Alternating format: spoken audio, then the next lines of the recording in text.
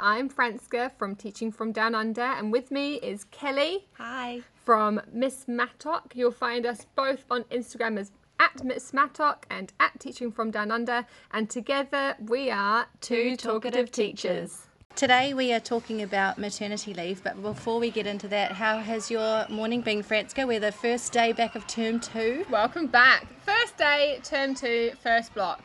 Well, we have been trying to get started with Daily 5 this morning. So we've been to the library and we've picked some books that we can use for our read to self. And we talked about iPick. And we've been working on our reading stamina. And we have managed to read quietly for 2 minutes this morning. You've Fantastic. got to start somewhere. It's going on the chart. So we're starting off for 2 minutes. We're going to come back after morning tea and see if we can make it 3. And then tomorrow we'll make it 4 and so on. And we'll build a minute on each time because they are only 6. That's But cool. how was your first morning back?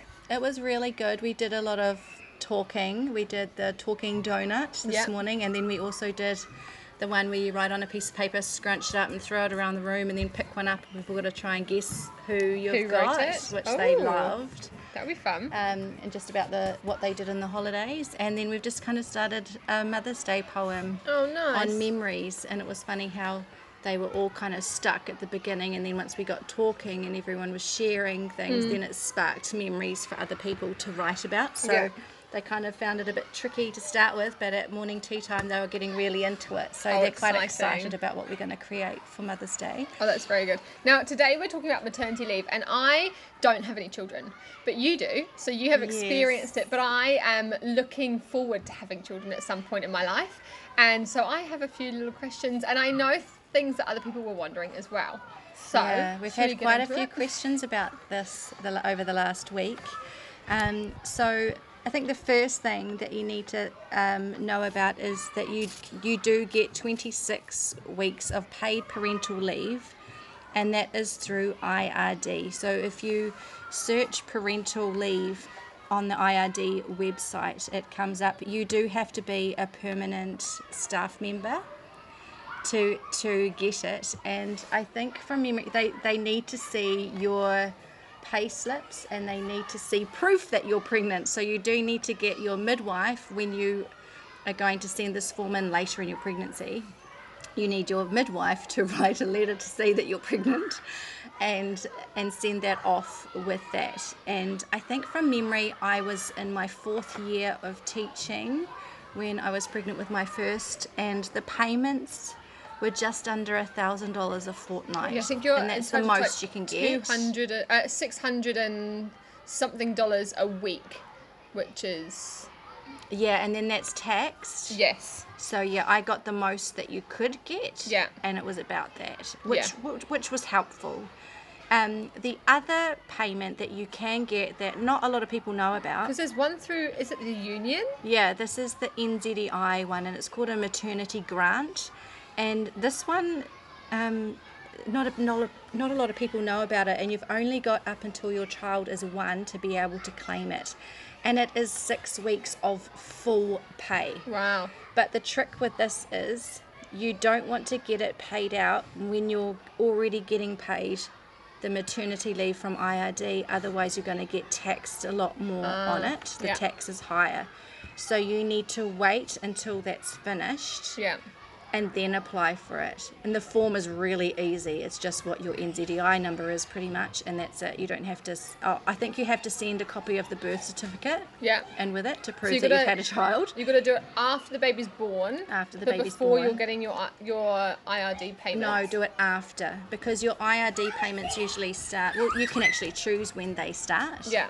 So I got mine to start, because I took maternity leave 2 weeks before my baby was due. Yes, yeah. And so it started then. Yeah. But you can choose when they start, but you just don't want to be getting paid both at the same time. So I'd wait and get it once all of those payments have been finished after the 26 weeks now. Yeah. Yeah, because then it's like the 6 weeks that you could... 6 weeks? 12 weeks that you could have off.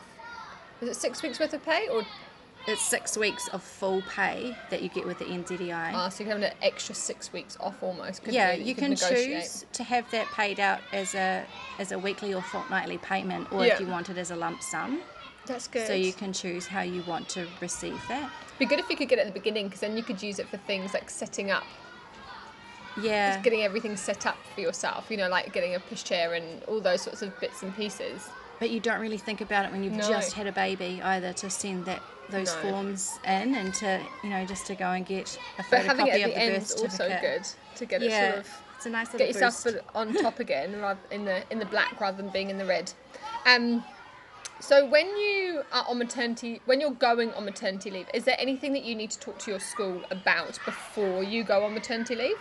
I guess you can discuss what you're thinking, even though it's really hard to this might change as well, how long you're going to want off. Some people can only stay for the amount of time that they are getting paid maternity leave and need to go back to work, but you need to let them know that, so that when they get somebody to cover you, that they aren't going to they're not getting someone in for a year if you're actually planning on only being off for half a year. So you just need to let them know, and if things might change, you might decide that you don't want to go back. And I think you just need to be really transparent with them about that.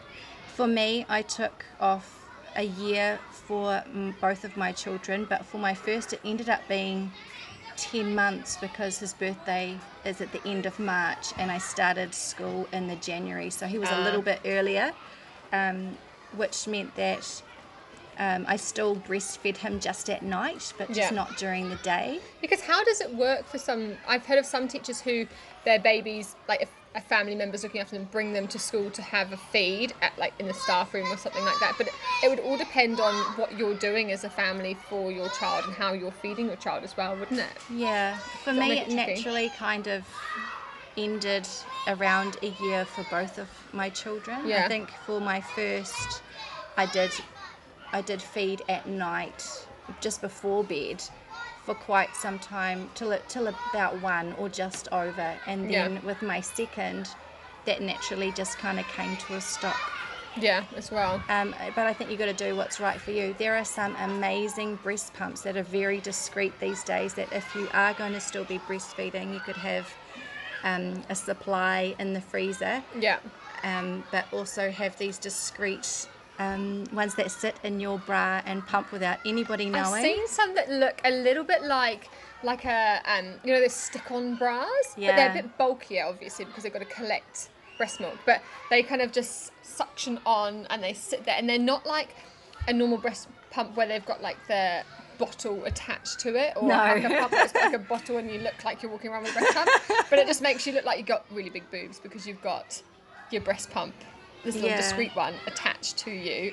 And they don't make a lot of noise either, which is quite good, because you don't want one of those like humming sounds that sometimes happens with a breast pump if you're in the classroom. And breastfeeding, breast pumping as well is there's quite a lot to wrap your head around. So I think don't stress out about that until you need to start thinking about it. It takes a while to learn how the breast pump works, and then to how to store it, and then how you know all of that is all the logistics kind of around it. A new thing to get to know.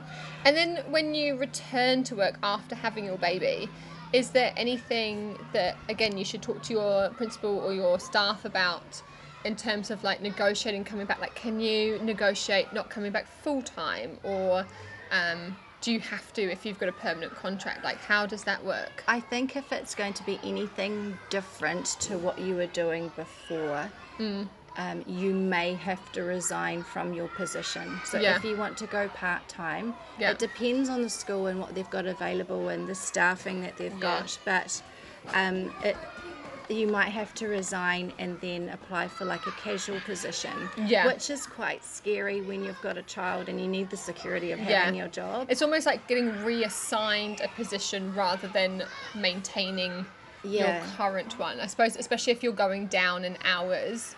You can't necessarily have the same contract that you've currently got, because that's for a permanent full-time person, whereas if you're going down to a 0.8 or a 0.6 or whatever, then you would need to negotiate different terms for that, wouldn't you? Yeah, but you could say no to some responsibilities that you used to do, like if you were in charge of looking after the road patrollers or student leaders or, you know, something extra that wasn't united. Yeah. You could say, oh, I'm just going to back off that Especially if stuff. you've got a small child. I think people are very understanding that, like, you've got a small baby and you've got a lot on your plate and it's all a big change.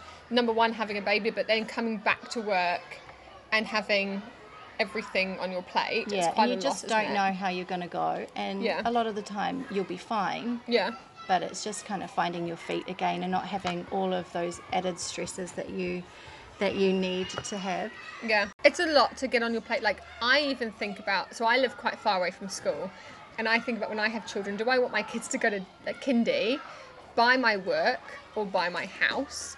If I do it by my house, which they'll be more in the community and they'll end up going to school with those children, then they'll have to be there very early in the morning because of how early I have to get to school, or I will have to start coming to school later.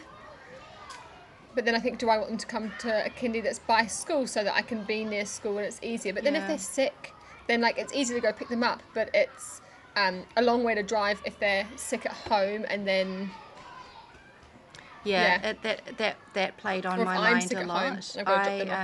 I live on the North Shore, and I was working at a school in Otara, and that was quite a commute, and I was just quite stressed at the idea of the traffic getting to him at a daycare around where we lived. And I looked at about 20 different daycares. I looked at all around school where I lived, and I only actually found a couple that I really liked the feel of, and they were around home. So and I think that stress of not getting to him in time made me resign from my job, and I did find a teaching position closer to where I lived. I'm actually just 5 minutes down the road. Yeah. But that was another level of stress, starting a new job with a baby. But that was actually quite nice too, because nobody knew what I had been doing in my previous school, so I was just teaching my classroom, which was really nice. And you know, it takes a little while to get to know a new school and things like that, but that worked out really well for me. But I think you've just got to find you've got to do what's right best for in you. the day, don't you? Because like, we all love our jobs and we all think, oh, they would miss me so much, but we do get replaced if we leave, and we have to remember that if we go, it's doing what's best for our there's the bell. It's doing what's best for our families, because at the end of the day, our family is the one continuous thing in our life. Jobs come and go over time. So the last thing I really wanted to know about was, if your kids, and this isn't, I guess, maternity leave related, but if your kids are sick, does that come out of your sick leave, or does that come out of another thing? That is your sick leave. So I think when I went on maternity leave, I had about 30 sick days. And I think in my first year teaching, I had about 11 sick days, and they were all for my children. So I think it's a really good thing to think about, is to make sure that you've got plenty of sick leave. Yeah. Especially if they're going to kindy as well. Yeah, once they start kindy, that first winter is a tough one. But at the end of the day, you're a parent first, and you've got to be home with your children if they're sick. You do. And it does, but it's really good that we have got plenty of sick pay.